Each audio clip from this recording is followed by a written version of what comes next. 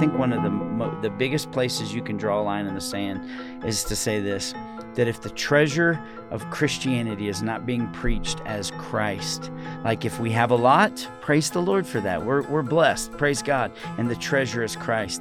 And if we've lost all we have because persecution comes and they strip all of our stuff, then we are rejoiced because the treasure of Christianity is Christ. In recent weeks on the podcast, we discussed false teaching and false teachers.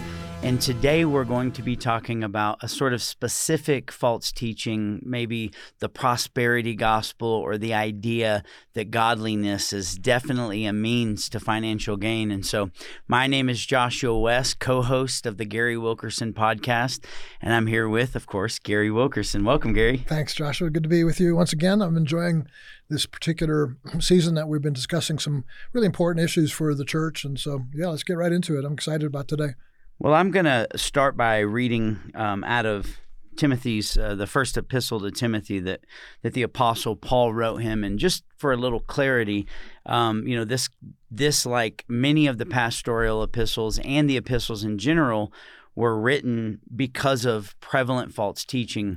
Almost as soon as Paul and many other faithful people planted churches, right at the door there was false teachings, many different kinds, Jewish legalism, prosperity, mixing of Grecian and Roman gods with. It's really no different than the same sort of problems we have today in the church.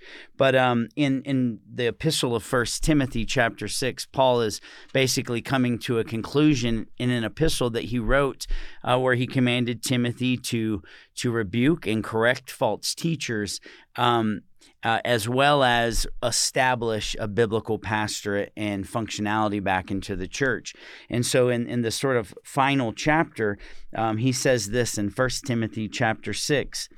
It says, "Those who have believing masters must not be disrespectful on the ground that they are brothers, rather that they must serve all the better, since the benefit is for the good and the service of the believers and beloved.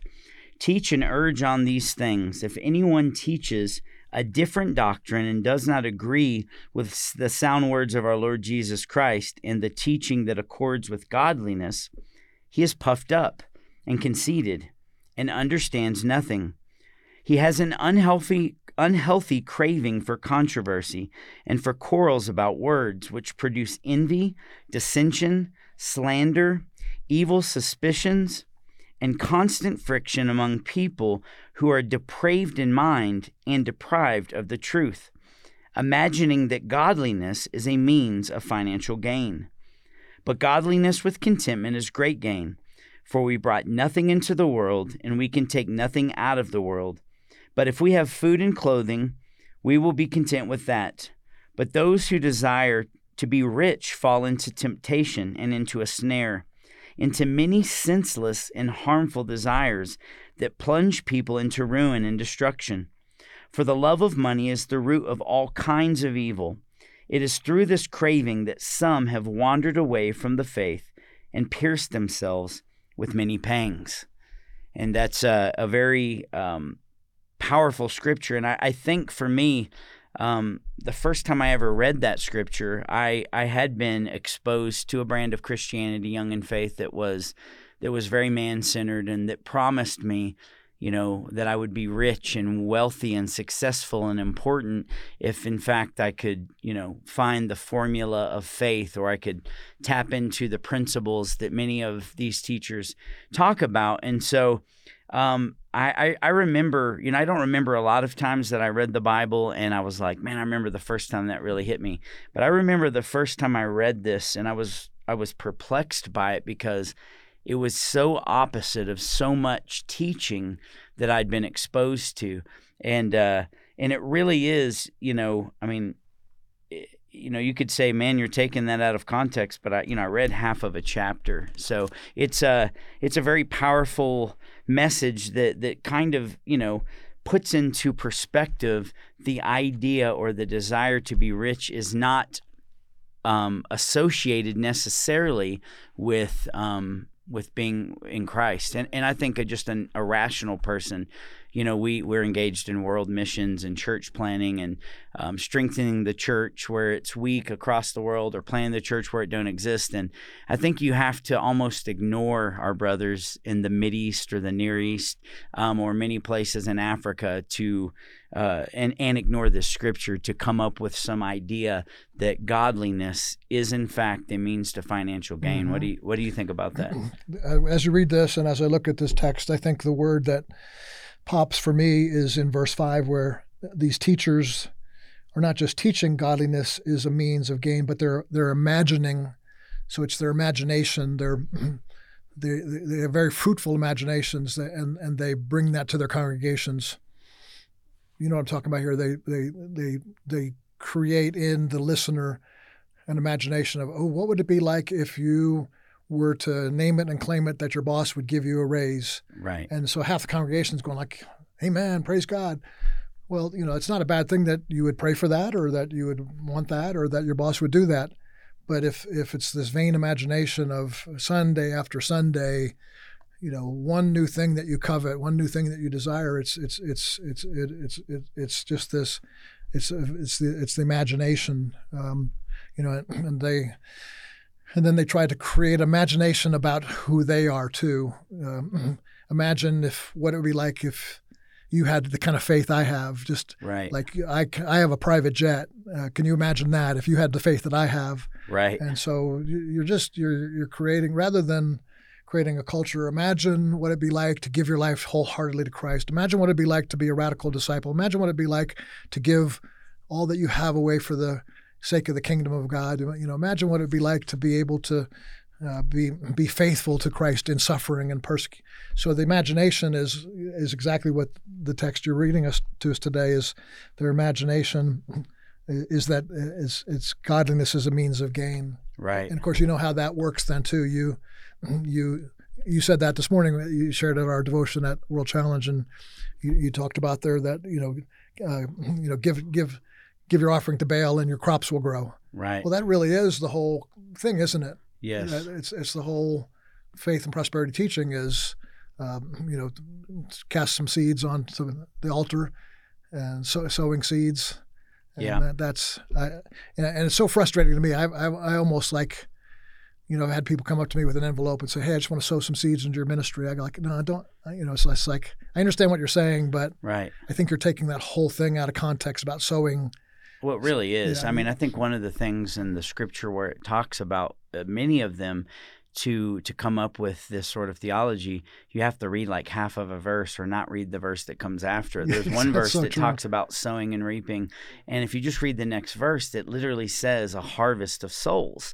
And so I think that there has to be some intentionality, and it's not necessary to point out the intentions of false teaching for it to be false. I don't have to demonize the person. Either they can be confused or they can be purposely misleading people.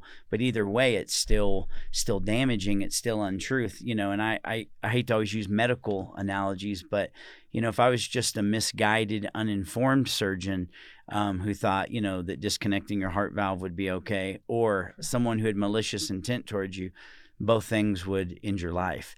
And so I think that we have to really understand the graveness of false teaching, and especially false teaching that is so close to the things that we actually need in life, because we do need money and food and things. And I've been accused by people who are very protective of this sort of name it and claim it, God wants everyone to be rich doctrine, that, you just have a poverty mindset, or that, you believe in a poverty gospel. Well, the Bible does says, blessed are the poor in spirit, but I'm not elevating the idea. You can be a person who has vain imaginations about money and greedy for gain, of imagining that godliness is a means to financial gain, and be completely broke. You can be just as greedy with no money as you can be with bankfuls of money. And really what it's focusing on is what you said. It's the vain imagination of, if in fact I had more resource, instead of thinking that God supplies the needs of those who belong to him according to the riches of his glory, and that God will give us daily bread. We don't necessarily want that because money does bring some things into our life that aren't necessarily bad, but can be disconnecting from God. Like, for instance, there are people who like money because, let's be honest, if you have money, you get to sit on the front of the plane, or maybe you get to go into the event that other people aren't welcome to, or maybe you have more influence in society, or for some people it's security. Knowing like, man, if I just had X amount of dollars in the bank, that I would feel safe and be okay. But the truth is these are all things that God Himself are supposed to provide. We know we're going to have daily bread because we're connected to God. And Paul summed it up when he said, listen, I found the secret of being content. I know what it is to be abased. I know what it is to abound. This is in Philippians chapter 4.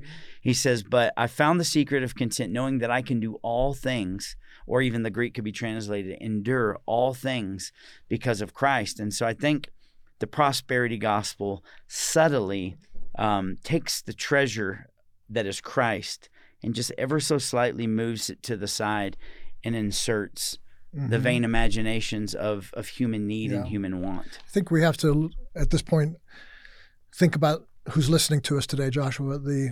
I don't think there's a whole lot of Kenneth Copeland fans following the Gary Wilkerson podcast. Right. But I would say there tends to be a synchronism of combining different gospels together. And and Paul contends for that when he's writing to Timothy here. He's saying, we brought nothing into the world, verse 7. We can take nothing out of this world. But if we have food and clothing, with these we will be content. And here's the contrast. But those who desire to be rich fall into temptation. So he's talking about people that are content. And they can be content with food and clothes, or they can be content like, hey, I happen to be a quite a skilled business leader or financier, and the Lord has blessed me, and I'm making millions a year. But you can be content with that. But the contrast is the desire to get rich. Right. Well, a lot of people, I think the thing I would long to cry out to in the hearts of those who are listening to us today would be say, don't try to mix those two things together.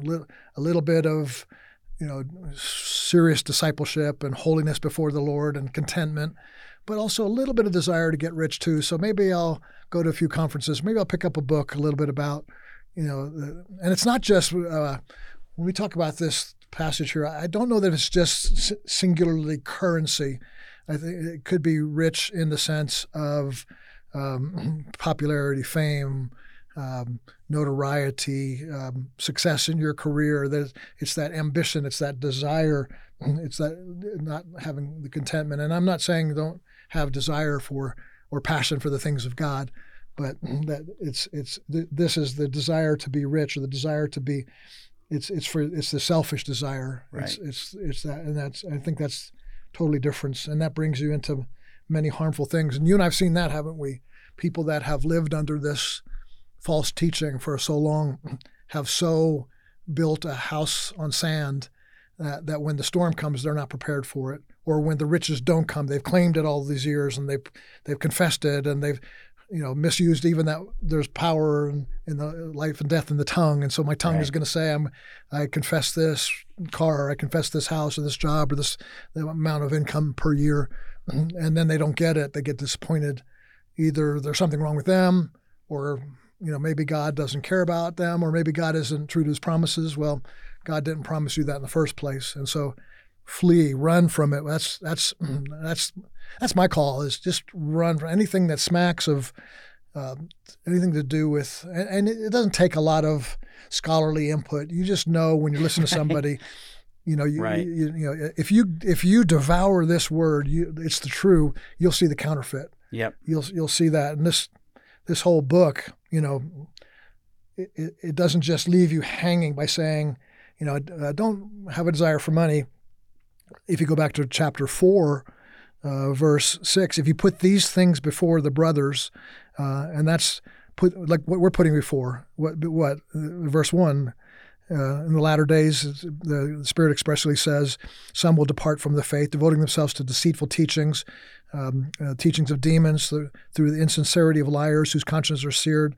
And so but the antidote to that is in verse 6, Put these things before the brethren, the things we're talking about today, and you'll be a good servant of Christ Jesus, being trained in the words of faith and the good doctrine that you have followed. So, good doctrine is the antidote to false teaching. No doubt. We're in such a quagmire in our culture of a plethora of false teachings. You almost can't keep up with them. Yes. We could do a show every week on different things. There's this. There's some are talking about the NRA, or the prophets today that are just prophesying their own dreams, as Jeremiah 23, I think it is, says. You prophesy the things you dream, or you hear somebody else say it, so you repeat it. And there's as I said, a plethora of things, and so we need the real solid. Definitely. We need to dig into the Word of God to know His truth, and don't be deceived, don't be hoodwinked, don't be pulled away by these false teachers who they appeal to the flesh, and I know what it's like. I was never appealed to the flesh for money. It just was. I don't know why. For some reason, my first ministry was in the inner city of Detroit, Michigan, and we lived in a really small tenement house. Our house was broken into 5 times in 6 months.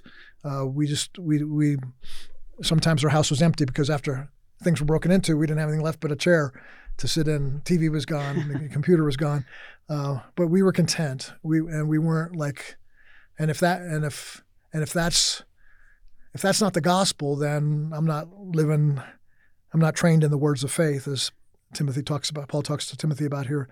But I believe he was training me in the faith that so it wasn't money that I was after, but for me the desire was for like ministry success. So that became my almost like an idol. And it can be, and we compromise.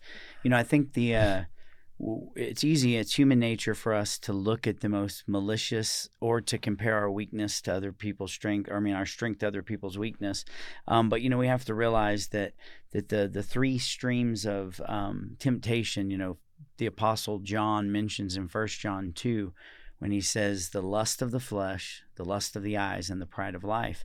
And I think all of those, all sin, all sort of deception comes through one of those 3 streams. So it might be easy for us to say, I'm not tempted in this way or that way. But there always is a place where we have to apply this rightly to us. One thing I would like to say too, when you talk about people who, people aren't listening to hopefully the most egregious, your Creflo Dollar, your Kenneth Copeland, your Jesse Duplantis, these people that are outrightly, the love for money is all over them. They would, we love money. There's no hiding about it.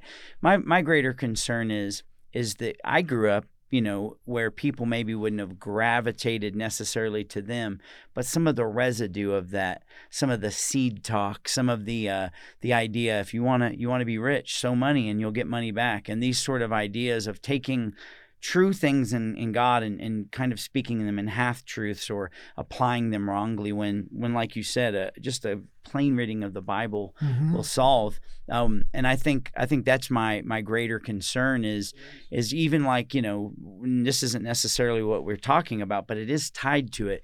You mentioned positive confession, this sort of idea that we speak things into existence. And this is a twisting of a scripture in Proverbs, but it is this idea of getting the things we want because we have enough faith. And so I think, when it talks about being rich, it's talking about not having need. And the truth is we are spiritually needy. And I think one of the biggest places you can draw a line in the sand is to say this, that if the treasure of Christianity is not being preached as Christ, like if we have a lot, praise the Lord for that. We're blessed, praise God. And the treasure is Christ. And if we've lost all we have because persecution comes and they strip all of our stuff, then we are rejoiced because the treasure of Christianity is Christ. And I think that is the sort of explanation. And if I think you're about to turn and read a scripture, but I was going to read one real quick. Yes, please. That I think, this is, I can't prove this, but I think that maybe this is what the Apostle Paul had in mind when he was speaking in 1 Timothy 6 was, the magnus opus of Christ, the Sermon on the Mount, when he's preaching from chapter 6 and verse 19. We all know the scripture, but he says, Don't lay up for yourself treasures on earth where moth and rust destroy and where thieves break in and steal, kind of like your old house at your first ministry. But lay up for yourself treasures in heaven where neither moth or rust and can't destroy and thieves cannot break in and steal. For where your treasure is, there your heart will be also. Now I've heard people like completely ignore verse 22 and 23 and skip down to 24, but listen to what he says in the same paragraph and in the same thought. The eye is the lamp of the body, so if your eye is healthy, your whole body will be full of light. But if your eye is bad, your whole body will be full of darkness. Then if the light in you is darkness, how great is that darkness? No one can serve two masters, for either they will hate the one and love the other, or he'll be devoted to the one and despise the other. You cannot serve both God and money. And I think the idea of if you believe that you can serve two masters, if you think that Christ can be the treasure but also worldly treasure, if anything can share the stage with Christ, I think that a person who sees light as darkness, how dark is that darkness? Mm-hmm. I mean, just think about what the figurative language we use in some of our gospel writings or songs, like the old hymn, Amazing Grace. I once was blind, but now I see. If a person had been blind their whole life, the idea of what truth is, it could be explained to them. You could try to tell them what a sunset looks like. You could try to tell a deaf person what a symphony sounds like, but there's really no way to describe it. But if by some miracle their ears were unclogged or their eyes open, they'd be exposed to the beautiful treasure that is Christ. So not only can you not serve two masters, but those who serve Christ have the reason why that money and prestige and power, those things can't be the treasure of Christianity.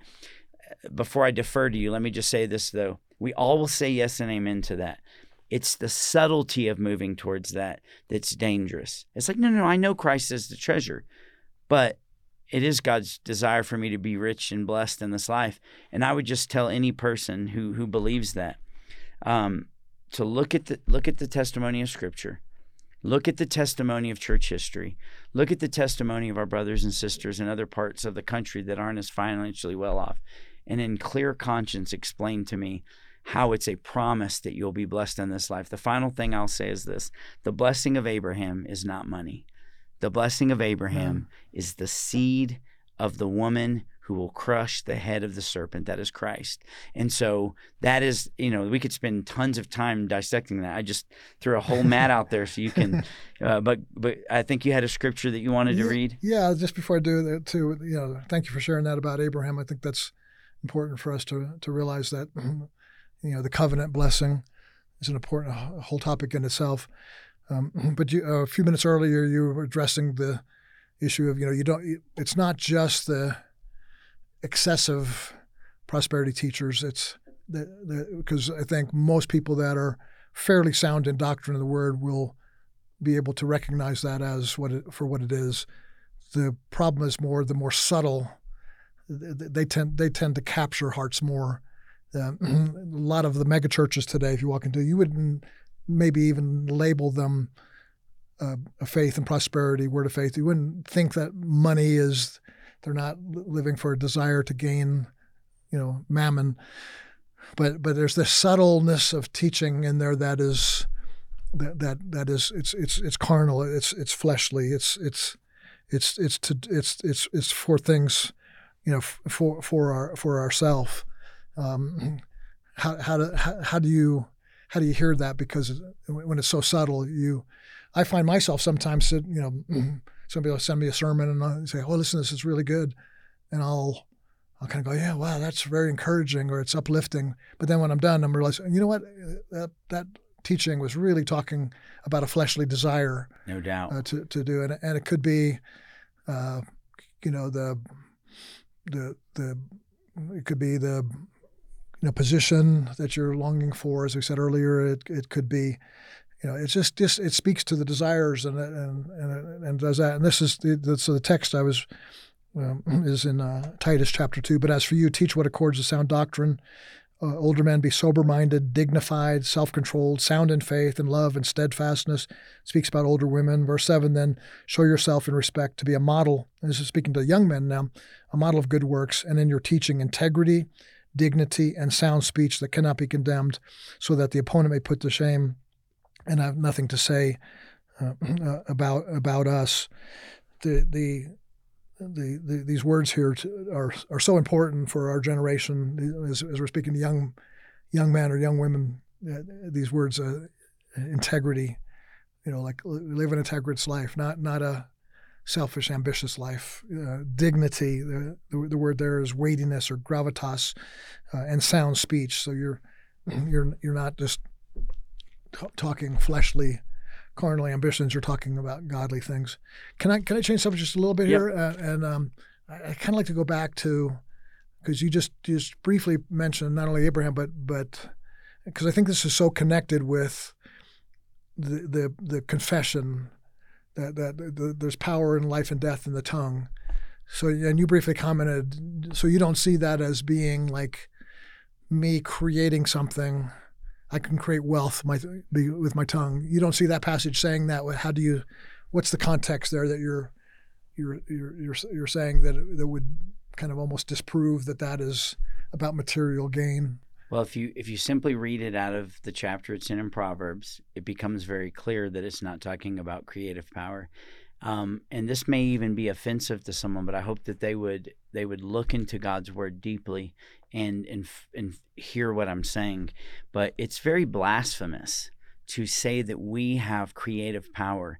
Now, the idea of having life and death is in the power of the tongue. We create, life and death all the time. I mean, if you grew up and your dad told you you're a good for nothing, loser, that's going to have an effect on you. If you build your children up and the word of God and encouragement, that's going to have an effect on them. There is life-giving, balm-giving, healing-giving, that there is power in our tongue. In fact, James would say, the half-brother of Jesus, if you can control your tongue, you can live a perfect life, because it's impossible to tame the tongue. He says it's a fire, basically, that can't be tamed. But so the difference in saying that there is life-giving power or destructive power in our tongue to people's emotions and spiritual state, and even false teaching is death to people. That is much different than what the word faith theological position propagates, and it's this: that you are of the same essence of Christ, and because of this, you have the power, just like Christ, to speak things into existence. I mean, this is, if you really dig back into this, just pull the hatch back a little bit, it's dangerous and blasphemous. Well, listen, this comes from a sort of it really comes from new thought or new age philosophy. New age, yeah. This idea of it's called the law of attraction. And if you listen to any sort of new age teachings, it will talk to you about saying positive things into the universe, and eventually the universe is going to give these things back to you. What you speak comes back to you. You'll even hear a false teacher like Joel Osteen say this very often.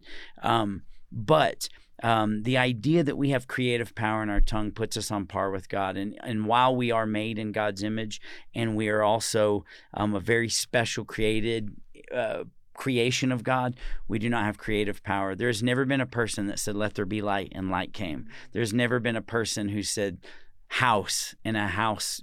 And the people that are telling you this typically didn't get a house because they spoke it. They got it because you believed in their false theology and sent them piles of your money. That's why they have that house. Now, let me just say this last thing, not to dovetail back to where we were. This isn't saying that if you, like you said earlier, if you're a plumber and you start a plumbing company and you're faithful with your work, you have integrity, you treat your employees good, that's proverbial. I pray that your business would prosper. If you work at a job and you're faithful, you punch in on time, you use fair scales, and you give your boss your best, and you're a faithful employee of your job, I hope you do get that promotion. But the idea of false teachers is that they have to somehow teach us to live in this kingdom mindset. We don't have to be taught to want things or to need things or to desire things. Those things are deeply ingrained in us and have been perverted by the fall.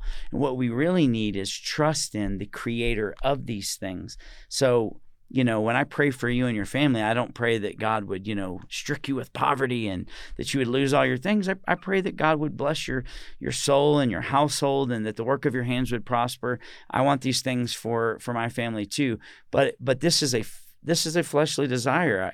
And Jesus himself said, listen, if you're being wicked, know how to give good gifts to your children, how much more will God? So God's good, and he does give good gifts. But if we believe that our salvation, or we believe that our right standing with God, or we believe our level of anointing is somehow dictated by what's in our bank account, and here's for pastors, here's the hard one: how many people attend your church and how much money's in the bank? Right. There's people like you who started a church in some inner city place that God blessed, but maybe it never grew into some sort of mega church because the context you're in some hard ground, you're doing God's work, and God is going to reward that in eternity. And guess what the reward for you is that the gospel was proclaimed, and that God did a work in men's lives, and that God sustained the ministry, and praise God for that. And 40 plus years in ministry now, I've never claimed a house or a car, but I live in a really nice house, and Right. I drive a beautiful car.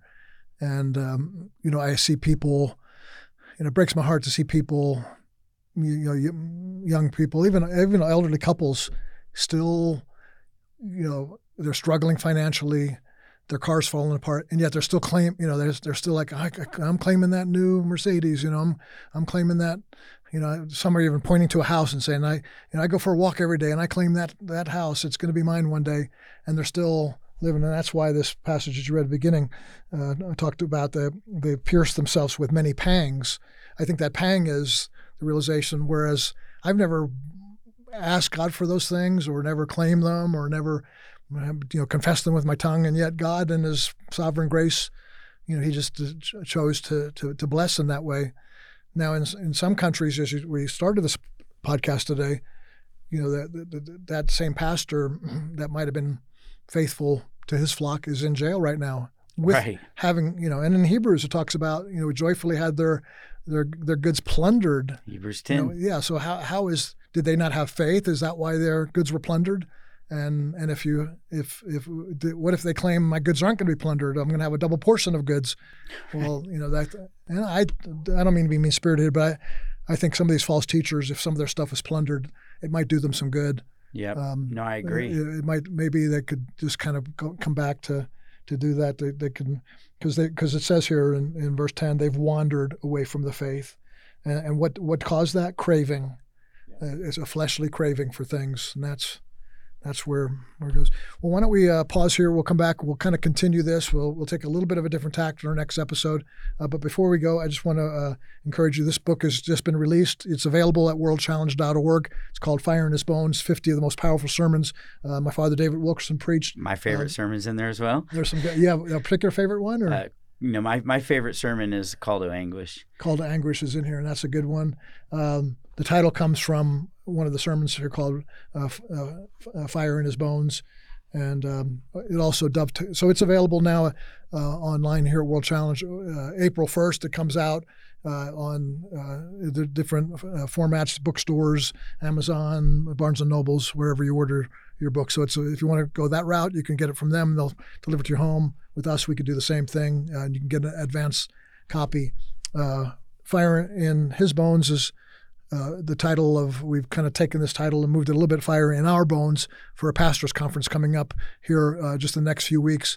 And it's you only have a few days left to register if you're a pastor or a Christian leader, or you want to get your pastor involved in this. It's in San Diego, February 15th through 17th. And we'd love for you to be there. But you got to register real quick. And there's still a couple hotel rooms. We booked some hotel rooms. There's some still available to you. And I'll be there. Josh will be preaching there as well. John Bailey, our COO here, a great missionary and pastor and teacher, be there. Some friends of ours from Times Square Church in New York City, Pastor Tim DeLina and Carter Conlon, Nikki Cruz will be there, and Ron Brown, a powerful preacher. He's head of Southern California Teen Challenge, man, and he'll help pastors see the brokenheartedness for the lost and the needy, and how to just cry out to God and have faith to believe God. He's seen miracles take place in multitudes of lives, and we want to share that passion, that fire in our bones with you. We are coming to this conference saying we can't preach these messages unless we have that fire in our bones and ourselves. So if you can't come, or if you're not a pastor or a Christian leader, although all of us are Christian leaders in some form or fashion, whether it be your family or business or preaching the gospel to people around you in your workplace, you can be there. But if you can't come, pray for us and pray that there be a Holy Ghost movement. We are looking to see the church revived so that the nation could be awakened. America needs a spiritual awakening. So thanks for being with us, Josh. Thanks for helping to lead us in this content today. I think it was very important for us to hear, and we'll continue again next episode. Praise the Lord. Each week, this podcast reaches thousands of listeners. This critical work is made possible by the generous contributions of individuals like you who believe in the mission of World Challenge. Thank you for listening and supporting. World Challenge, transforming lives through the message and mission of Jesus Christ. Visit us online at worldchallenge.org.